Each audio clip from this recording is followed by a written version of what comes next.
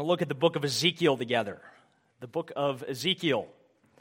We read Ezekiel at the outset, that passage about the dry bones coming to life. I don't think I'm going to read it again. We're going to be surfing our way through the entire book, so maybe the best place to start is just in Ezekiel chapter 1, if you want to open your Bibles there and follow along as we work through this book of Ezekiel, figuring out, well, what it's about, how it points to the Lord Jesus Christ, and what, if anything, it has to say to us. Of course, it does have something to say to us, and what it has to say to us is this: where are you looking for life? Where are you looking for life? Right? We ask that of the people in this world. People look all sorts of places for life, don't they? People look maybe to sports for life, and they live and die with their sports team. I used to be like that growing up. I used to cry every time the Red Wings would lose, especially when they lost in the Stanley Cup Finals. I cried for weeks. I've since grown out of that as the Red Wings have no longer decided to keep winning. But some of us look, right, some people around the world, they look to things like money, power, career, family, children, right? Where are you looking for life? That is the question that is ultimately put to us by the book of Ezekiel. Michael Williams, my former professor at Calvin Seminary, wrote a book that sort of encapsulates, summarizes each of the books of the Bible. It says this: Judah's end had not come all at once. Even before the fall of Jerusalem in 586 BC, an event lamented in the previous book of Lamentations, Babylon had already devastated the nation. Judah had come under Babylon's control in 605 BC. Several years later, in 597 BC, after Judah's king Jehoiakim had rebelled against Babylonian rule, King Nebuchadnezzar paid the capital city an unpleasant visit. He took away the treasures of the royal palace and the temple, put a new king named Zedekiah on the throne, and took away into exile 10,000 people, including the king. One of those people taken was a young man named Ezekiel, whom God called to be a prophet from his place of exile in Babylon. With graphic imagery, picturesque language, symbolic acts, and powerful words, Ezekiel's prophecies showed God's people that the slow death they were experiencing was a natural consequence of their gradual but relentless turning away from the one who gives life. So Ezekiel prophesies both before and after Jerusalem's fall in 586 BC. That's when Jerusalem fell once and for all. But Ezekiel, along with about 10,000 others, was actually taken into captivity some 11 years earlier, right? So the fall, like William said, it didn't come all at once. It came over a period of time. And Ezekiel was one of the first people to be taken into captivity in Babylon, right? So we might say the exile took place in two stages. There was an initial exile in 597 BC, then there was another exile in 586 BC when Jerusalem was finally destroyed. Ezekiel was caught up in the first exile, and he prophesied from Babylon in the days leading up to Jerusalem's final destruction. And he basically told God's people, the death you are dying is the consequence of your sin. The death you are dying is the consequence of your turning away from God to idols. The book of Ezekiel can be broken up into four parts. As you may know, the book of Ezekiel's crazy. There's in my study Bible, it talks about history of interpretation, and it talks about how people have actually saw Ezekiel, just thought Ezekiel saw an alien spaceship visit him. Those are real theories in the scholarly world. Of course, we reject those, but it is a little bit of a strange book if you've ever spent any time in it. Part 1 consists of chapters 1 through 3, and here we read about Ezekiel's call and commissioning. Often the prophets sort of begin this way. If you take a look at chapter 1, verse 1, this is what you'll see. In the 30th year, in the 4th month, on the 5th day, he's talking in the first person, while I was among the exiles by the Kibar River, the heavens opened, and I saw visions of God.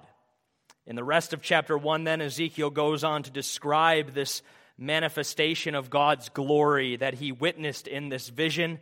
And there's some awfully remarkable things said here. Look at chapter 2, verse 1. He said to me, "Son of man, stand up on your feet, and I will speak to you." As he spoke, the Spirit came into me and raised me to my feet, and I heard him speaking to me. He said, "Son of man, I am sending you to the Israelites, to a rebellious nation that has rebelled against me. They and their fathers have been in revolt against me to this very day. The people to whom I am sending you are obstinate and stubborn. Say to them, this is what the sovereign Lord says. And whether they listen or fail to listen, for they are a rebellious house, they will know that a prophet has been among them. And you, son of man, do not be afraid of them or their words. Do not be afraid, though briars and thorns are all around you, and you live among scorpions. Do not be afraid of what they say or terrified by them, though they are a rebellious house. You must speak my words to them, whether they listen or fail to listen, for they are a rebellious house. But you, son of man, listen to what I say to you. Do not rebel like that rebellious house. Open your mouth and eat what I give you. Then I looked, and I saw a hand stretched out to me, and it was a scroll which he unrolled before me. On both sides of it were written words of lament and mourning and woe. And he said to me, Son of man, eat what is before you. Eat this scroll, then go and speak to the house of Israel. So I opened my mouth, and he gave me the scroll to eat. Then he said to me, Son of man, eat this scroll I'm giving you, and fill your stomach with it. So I ate it, and it tasted as sweet as honey in my mouth. He then said to me, Son of man, go now to the house of Israel, and speak my words to them. That's Ezekiel's call and commissioning. You know, I was called into ministry, but the Lord never said, eat this, eat this. Maybe he sort of did. I don't know, but it's funny. We read that somewhere else. Who else? Was that Jeremiah, maybe? I think had something similar happen to him. The Lord said, eat this. Anyway, section 2 is chapter 4 through 24. And in this section, Ezekiel speaks words of judgment against Israel. The crux of this section, chapters 4 through 24, is chapters 8 through 11, if you want to get there to chapter 8. Here Ezekiel has another vision. We read starting at chapter 8, verse 1. In the 6th year, in the 6th month, on the 5th day, while I was sitting in my house and the elders of Judah were sitting before me, the hand of the sovereign Lord came upon me there. I looked, and I saw a figure like that of a man. From what appeared to be his waist down, he was like fire, and from there up his appearance was as bright as glowing metal. He stretched out what looked like a hand and took me by the hair of my head. The Spirit lifted me up between earth and heaven, and in visions of God he took me to Jerusalem, to the entrance to the north gate of the inner court, where the idol that provokes to jealousy stood. So what's happening here is that the Spirit takes Ezekiel to the temple in Jerusalem. And the scene here really, it reminded me as I was reading it of what happens to Ebenezer Scrooge in the Christmas Carol, right? When the various ghosts, they take him to places and allow him to gaze on the various happenings there. And of course, no one can see him, right? He goes into the past, to the present, to the future. No one can see him. He's sort of a silent observer of everything happening. Well, that's sort of what's happening here to Ezekiel in chapters 8 through 11. And he's brought to the temple in Jerusalem. Remember, he's in exile, but he's brought to the temple in Jerusalem, and he's enabled to see that the temple in Jerusalem is filled with idols and with the worship of idols. And then in chapter 9, he witnesses all the idolaters in Jerusalem killed for their sin. And then in chapter 10, he sees what to an Israelite would have been the most devastating thing imaginable. And when we read this sort of thing, we can't hardly wrap our minds around it as new covenant people. But this was the absolutely most devastating thing that could have happened in Israel. The glory of the Lord departs from the temple. Okay, in chapter 10, he sees God evacuate the holy city in the holy dwelling. Verse 18, chapter 10, then the glory of the Lord departed from over the threshold of the temple, and stopped above the cherubim. That is worst case scenario for the people of Israel in the Old Testament. And then in the first half of chapter 11, Ezekiel witnesses judgment against Israel's leaders. And in the last half of chapter 11, he receives from the Lord a word of hope for the future, where the Lord promises to gather his people from the nations and give them back the land of Israel again. So chapters 8 through 11, they're the crux of section 2, but the climax of section 2 is actually the last chapter of it, chapter 24. Here we read about the fall of Jerusalem. Chapter 24. And what's interesting is that this event, it coincides, the things that these prophets went through, they had to live out these living parables in their lives. Jeremiah had the same thing.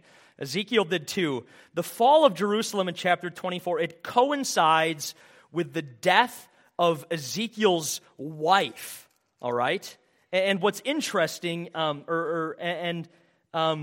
what's going on here is that the grief of Ezekiel over the death of one who is the delight of his eyes, he said, it's meant to symbolize just how devastating the fall of Jerusalem would be for the exiles. So this sort of providential parallel, this living parable taking place here. Ezekiel loses his wife, who he says is the delight of his eyes, and Israel is going to lose Jerusalem, which is in much the same way the delight of their eyes. And it's meant to get at just how devastating the fall of Jerusalem was for the people of God.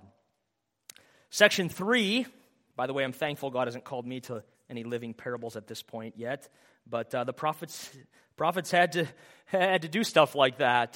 Jeremiah bought a field, you might remember, and that field was meant to be a down payment that God would bring his people back. He got a better deal. He got land in his living parable. Ezekiel lost his wife.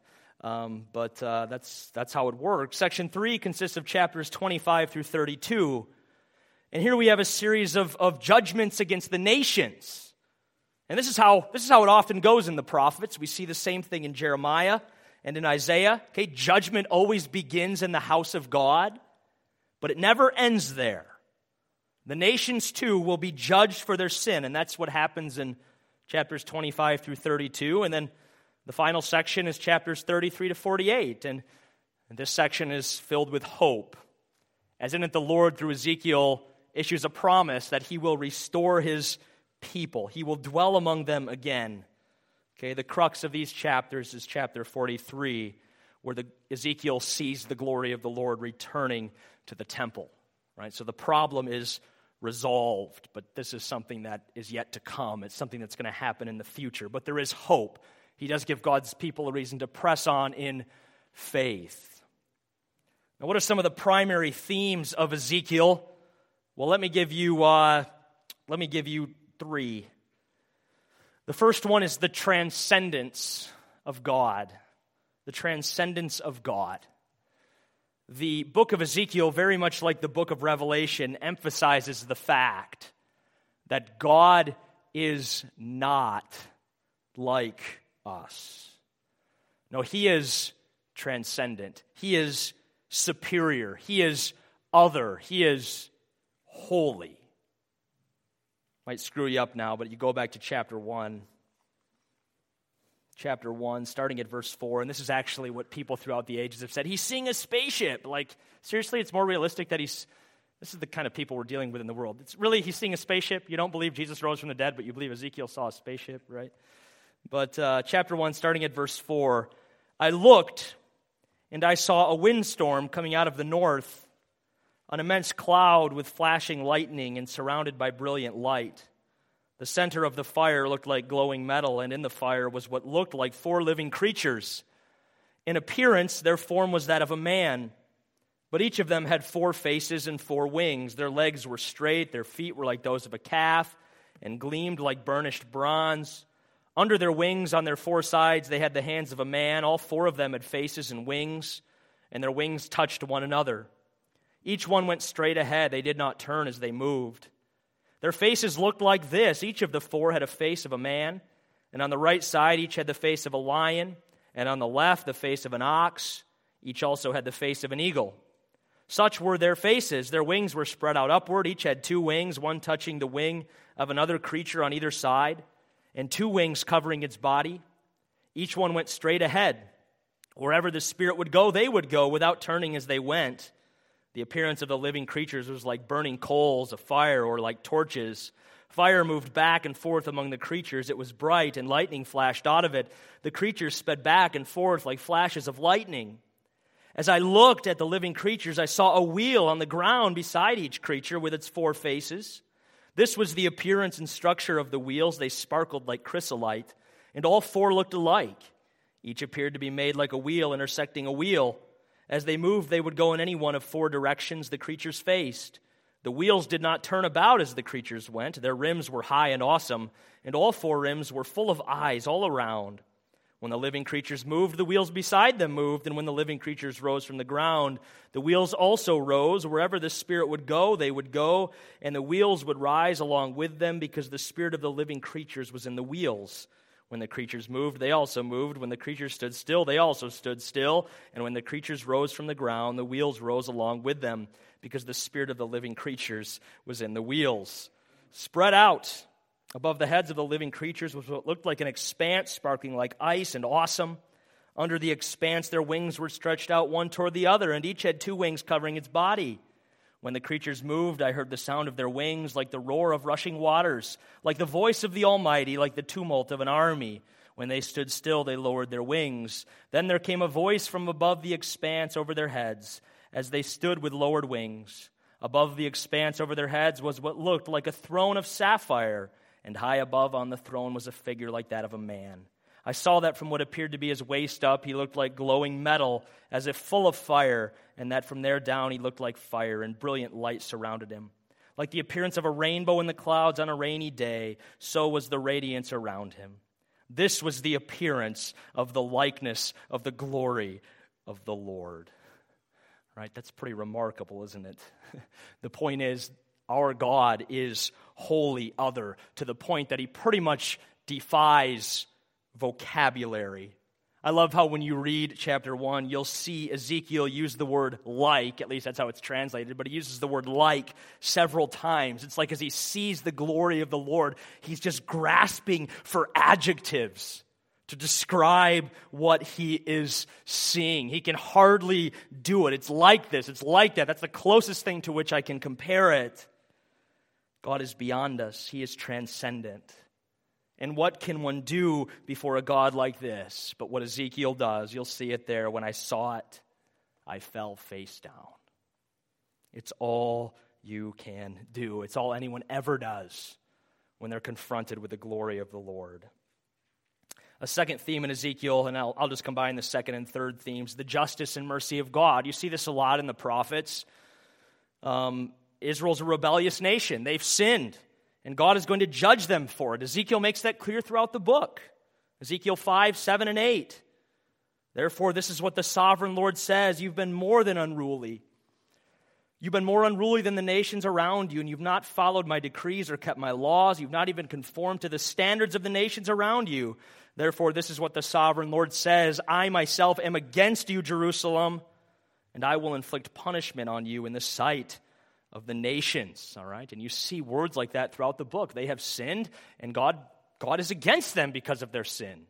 God is a just God, and he's not going to let sin go unpunished. That's over and over and over what we see in Ezekiel. Ezekiel 17:4, the soul who sins is the one who will die. Simple as that. In Ezekiel, we see much of the justice of God, but we also see God's mercy. Right? The two come together throughout this book. On the one hand, we see him treating Israel as their sins deserve. On the other hand, we see him treating Israel not as their sins deserve. For instance, Ezekiel 14, 21 through 23. For this is what the sovereign Lord says: how much worse will it be when I send against Jerusalem my 4 dreadful judgments, sword and famine and wild beasts and plague, to kill its men and their animals. Yet there will be some survivors, sons and daughters who will be brought out of it. Okay, in his mercy, God says, I'm going to bring forth judgment, but I'm also going to preserve a remnant. I'm not going to wipe you all out. I'm going to remain faithful to my promises to Abraham. In Ezekiel 43, then, we read about the glory returning to the temple. In Ezekiel 48, we read about the Lord dwelling with his people again. Right? So the Lord's mercy is also seen in this book. And it's something when you think about it. These people were worshiping idols in the house of God. Right? They deserve to have the Lord depart from them and never return. Yet even still, the Lord promises restoration. He says, I will again dwell in the midst of my people. I will put within you a new heart and new spirit that is able to worship me and find life in me. Okay, the Lord's going to bring judgment, but he's not going to abandon these people. He's not going to cast them off forever. No, he's going to bring them back. He's going to save them. That is mercy. And so we see this theme of judgment and we see this theme of mercy, and the two are kind of playing against one another throughout the book. That leads to the third point. How do we see Christ in the book of Ezekiel? Maybe the most important point. I'm going to give you some specific ways first, quickly, and then I'll give you a general way. How do we see Christ in the book of Ezekiel? We see him in chapter 1. The glory of the Lord visits Ezekiel in exile. This is quite remarkable, since the Lord's presence at this time was usually confined to Jerusalem. You want to be in the presence of the Lord, you got to go to Jerusalem. You got to go to the temple. Yet the glory of the Lord, the presence of the Lord, it visits Ezekiel in exile. When he's among the exiles by the Kibar River. And this reminds us of what happened at the incarnation when Jesus left his Father's side to come and to dwell among us, to identify with sinful man. In chapter 14, we read about how no one can be found to turn aside the Lord's judgment against Judah. There you see the Lord in chapter 14 talking about how if Noah, Daniel, and Job were in this city, only those three would be saved. But there's no one who can turn aside the judgment against Judah because of her sins. Of course, we know that anticipates, it looked forward to the Lord Jesus, who would be the one who could turn aside the Lord's judgment against not just the sins of Judah, but the sins of the whole world. Chapter 34, here we read about an indictment against the shepherds of Israel who cared more for themselves than for the people of God. This is an indictment against the leaders in Israel. And the Lord goes on to promise that a time is coming when He Himself will be the shepherd of His people. He Himself will care for His people. Once again, we see Jesus here, because who is Jesus? Jesus is the good shepherd whose coming was foretold in Ezekiel. Chapter 37, right? That exciting chapter. We read about the dry bones coming to life. Again, it's in a vision that Ezekiel's having. But as we see that, we can't help but think of the new life that is afforded to us in Christ. In fact, when I read Ezekiel 37, my mind goes straight to what Paul says in Ephesians chapter 2. As for you, you were dead in your transgressions and sins. But because of His great love for us, God, who's rich in mercy, made us alive with Christ, even when we were dead in transgressions. And so in that scene with the dry bones coming to life, we're reminded of what God does in us through the gospel, right?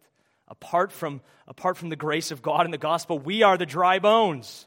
We are those who are spiritually dead, spiritually withered, spiritually decayed, but God, through the gospel and by His Spirit, He breathes life into us. He puts flesh on these bones, and He enables us to live for Him and serve Him. Those are some specific ways. Let me give you a general way that Christ is seen in Ezekiel. It really just involves the idea of God's presence. God's presence is kind of the drama, if you will, throughout the book of Ezekiel. His presence visits Ezekiel in exile. His presence departs from Jerusalem because of her sin. His presence will return. That's the message of hope Ezekiel ends with. Of course, we turn to the New Testament, and what happens? Well, God's presence becomes expressly manifested in the person of Jesus Christ. He is Emmanuel. He is God with us. And just as God's presence brings life in the book of Ezekiel, so does our Lord Jesus bring life in the New Testament, right? I am the way and the truth and the life, he says. Finally, contemporary application. What does the book of Ezekiel have to say to us today? It's always maybe a frightening question to ask. It's a super oversimplification. It has tons of things to say to us today. But if we might look at the book as a whole, it simply makes it clear that God's presence is what matters. God's presence is what matters. Again, the problem in the book of Ezekiel is that because of Judah's sin, God's presence leaves the temple. God's presence departs from the premises. That's a problem. That is bad. When God's presence leaves, chaos and death ensue. When God's presence leaves, the future can be nothing for anybody but a valley of dry bones. Of course, when the book of Ezekiel looks forward to the promise of restoration, to the promise of God's presence returning, what is it that comes about at the same time? It's life. Right? It's life. If you read the last chapters of Ezekiel, you'll read about streams of living water flowing out of the city, and you'll read about the fields teeming with animals and the rivers teeming with fish. Life comes when the presence of God comes. So the presence of God is what matters. The presence of God is what brings life and salvation. The presence of God is really where paradise is found. So the question is, to what are you looking for life? To what are you looking for life? Are you looking for life in the things of this world? Or are you looking for life in a relationship with a living God? To what are you looking for life? To what are you looking for joy and satisfaction and comfort and hope? You know, none of us by nature looks to God for those things. But it's only in God that they are found. And so let us close tonight by asking God to help us find the life and joy and satisfaction that His presence alone can bring. We need Him to help us want His presence and desire His presence and be blessed by His presence. Would you pray with me? Lord God, you alone bring life. And we confess tonight that we are people who've been made so foolish by sin that we look for life in all the wrong places. We look for it everywhere it can't be found. Lord, we need you to change our hearts. We need you to help us say that earth has nothing we desire besides you. Would you do that tonight, O God? Would you enable us to find life in you? Would you enable us to seek your presence and find your presence and know your presence and do so more and more every day? All this we ask in Christ's name. Amen. Why don't you stand for the parting blessing, and then we'll sing our closing song together.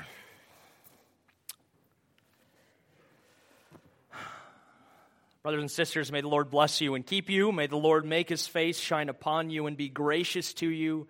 May the Lord turn His face toward you and grant you His peace. Amen. Our closing song is Glorify Thy Name. You might know it by heart, but it's number 29 in the blue hymnal for worship and celebration. We'll sing all of it.